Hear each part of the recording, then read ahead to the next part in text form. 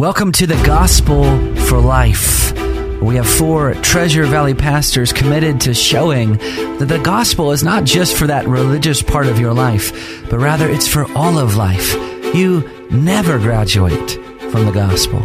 I'm Josh Bales, pastor of the Well Church, here with Russell Herman, pastor at Cloverdale United Reformed Church, Phil Moran, pastor at Christ Presbyterian Church, and Jonathan Van Hoogen, pastor at Dayspring United Reformed Church. Now, if you'd like to find out more about us or catch past broadcasts or get information about our annual conference, you can find us at reformationboise.com.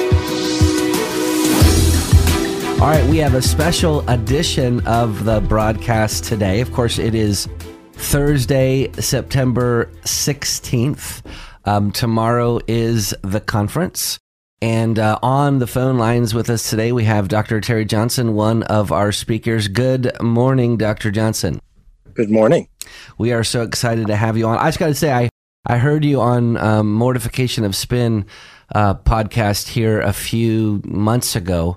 And I was delighted that you were promoting Stephen Charnock, The Existence and Attributes of God, as one of my favorite books. And I was glad to see that you had also written a book on that. Are we going to have that at the conference, Russ? Yes, we are. Yes. So we will be promoting that book. Well, good. Yeah.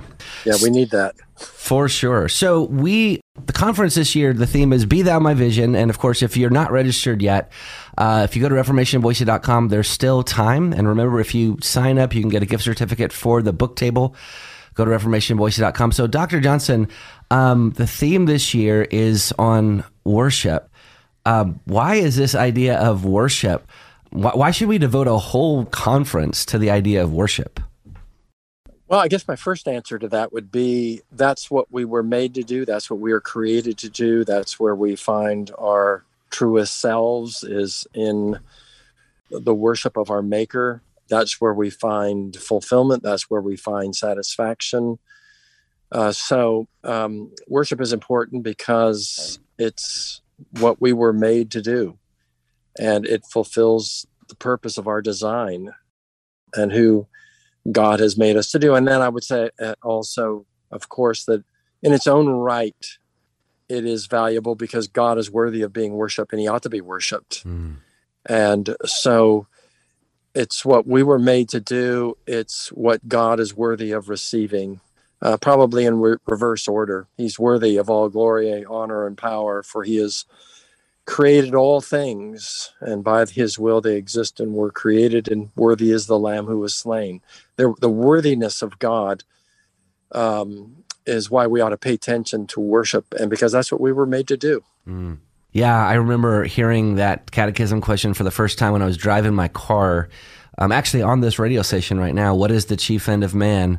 Man's chief end is to glorify God and to enjoy him forever. Has that been your experience, that as you find yourself worshiping God, either on the Lord's Day with God's people or in the rest of life, that worshiping God is your greatest joy?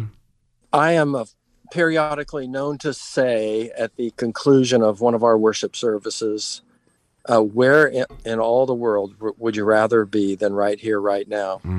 And I mean that with all of my heart. I think it is the most satisfying, moving, illuminating, inspiring thing that we can do as human beings is to gather with the people of God in the house of God, offering our worship to God. I think it is moving. I think it's just a powerful experience. And why would you rather be doing something else somewhere else? Because nothing else really compares with the power of that phenomena of gathering with God's people and offering him the worship of which he's worthy. And of course, you then have to ask, okay, well, what is worship, and what does the right worship of God look like? Because not all worship services are created equal by any stretch of the imagination.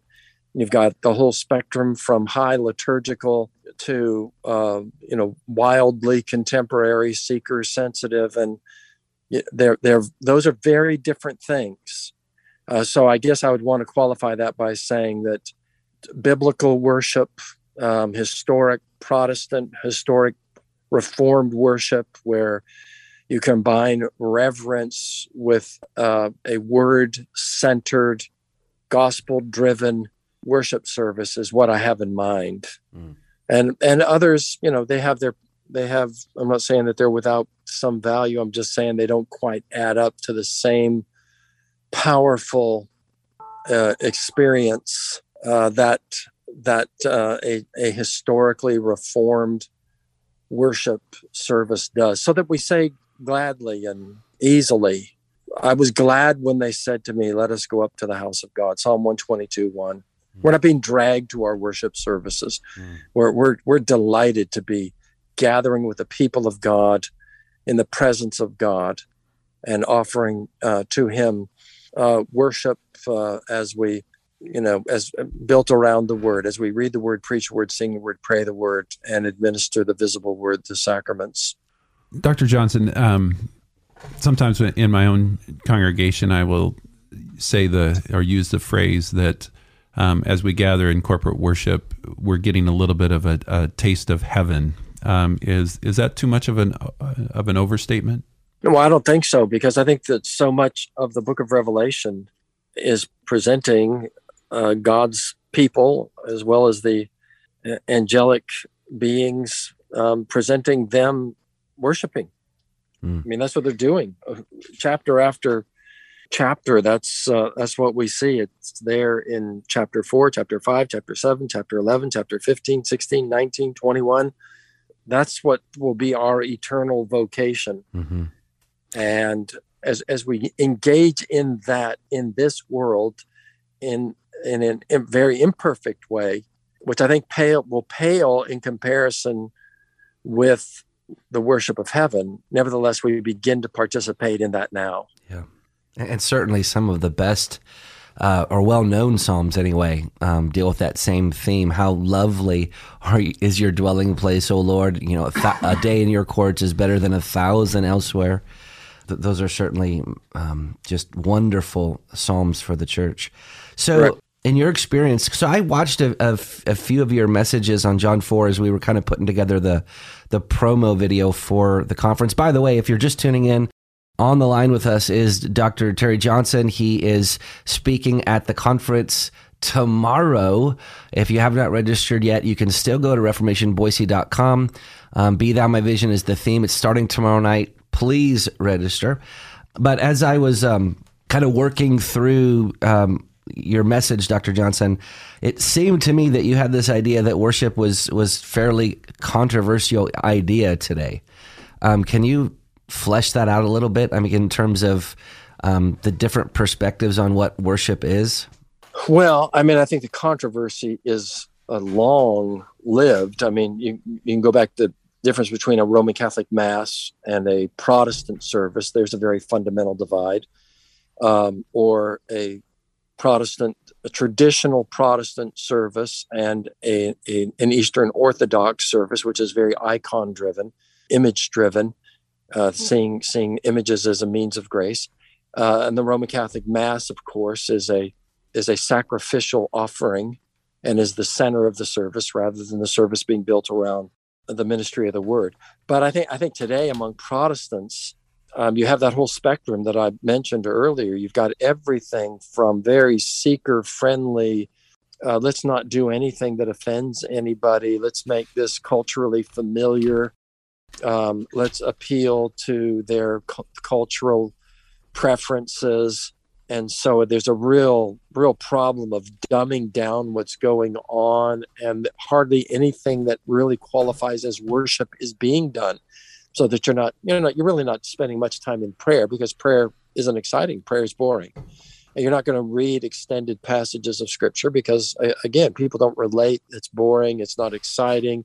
So basic elements, you're not going to, probably not going to preach expositorily, verse by verse through books of the Bible, because it's more important to preach interest-driven, more relevant as that is perceived, addressing the felt needs of the people in the congregation. So you see a real compromising of basic elements. I mean, what is a worship service in which the word is not being read and and prayer is not being offered, and the preaching is not an exposition of a text of scripture? You've really given up the game in a significant sense. And then you add in what's being sung is a couple of simple lines. They may be from the Bible, they may not be, but they're just repeated over and over again. Compare that with a traditional hymn, or better yet, a psalm that is set to music. And I say we're in a crisis. We're really amongst evangelical Bible believing churches, which is our main concern. We are in a crisis because of the emptying of the typical worship service of biblical content. Less read, less preached, less sung, less prayed. And if faith comes by hearing the word of Christ, if we're sanctified by the truth, if we're born again by the living and abiding word, if we grow by the pure milk of the word, we are in real trouble because the services are being emptied of the word in the name of excitement and relevance. So then, in your opinion, conference on worship might be helpful for the church? Well, I think it's, helpful. So to distinguish your first question, there's the principle itself that we ought to worship. And then the pragmatic concern, when do we think the people of God are going to get exposed to the scriptures? Yeah. Where do we think that takes place? Yeah. When is it that we have the vast majority of our people actually present, as opposed to involved in small group ministries and alternative forms of ministry? When do they actually gather? And when do we have their ear? Well, it's typically the Sunday morning, and hopefully the Sunday, there's a Sunday night service as well. From that point forward, it's all downhill. I mean, it's fairly exotic. The Sunday, the midweek activities attract a relative few, and so if we're not reaching them with the ministry of the word by which they grow, by which they're born again, by which they're sanctified, by which faith they come to have faith, if we're not reaching them on Sunday morning, when do we think we are? Because we really aren't. Yeah. And so what goes on it actually in the service itself is not just a matter of style and personal preference. It's crucial to the growth, to the discipling, to the sanctification of the people of God broadly considered, as opposed to the elite few that we get to these other events that churches stage. Amen. Hey, Dr. Johnson, thank you so much for joining us on the broadcast today. If you're tuning in, tomorrow is our conference. Dr. Johnson is one of our speakers. You still have time. If you go to reformationboise.com, you're not going to want to miss this conference. It's going to be excellent. Dr. Johnson, thank you so much for joining us on the broadcast today. Oh, thank you. It's an honor to be a part of the broadcast and an honor to be a part of the conference. All right. We'll see you next time.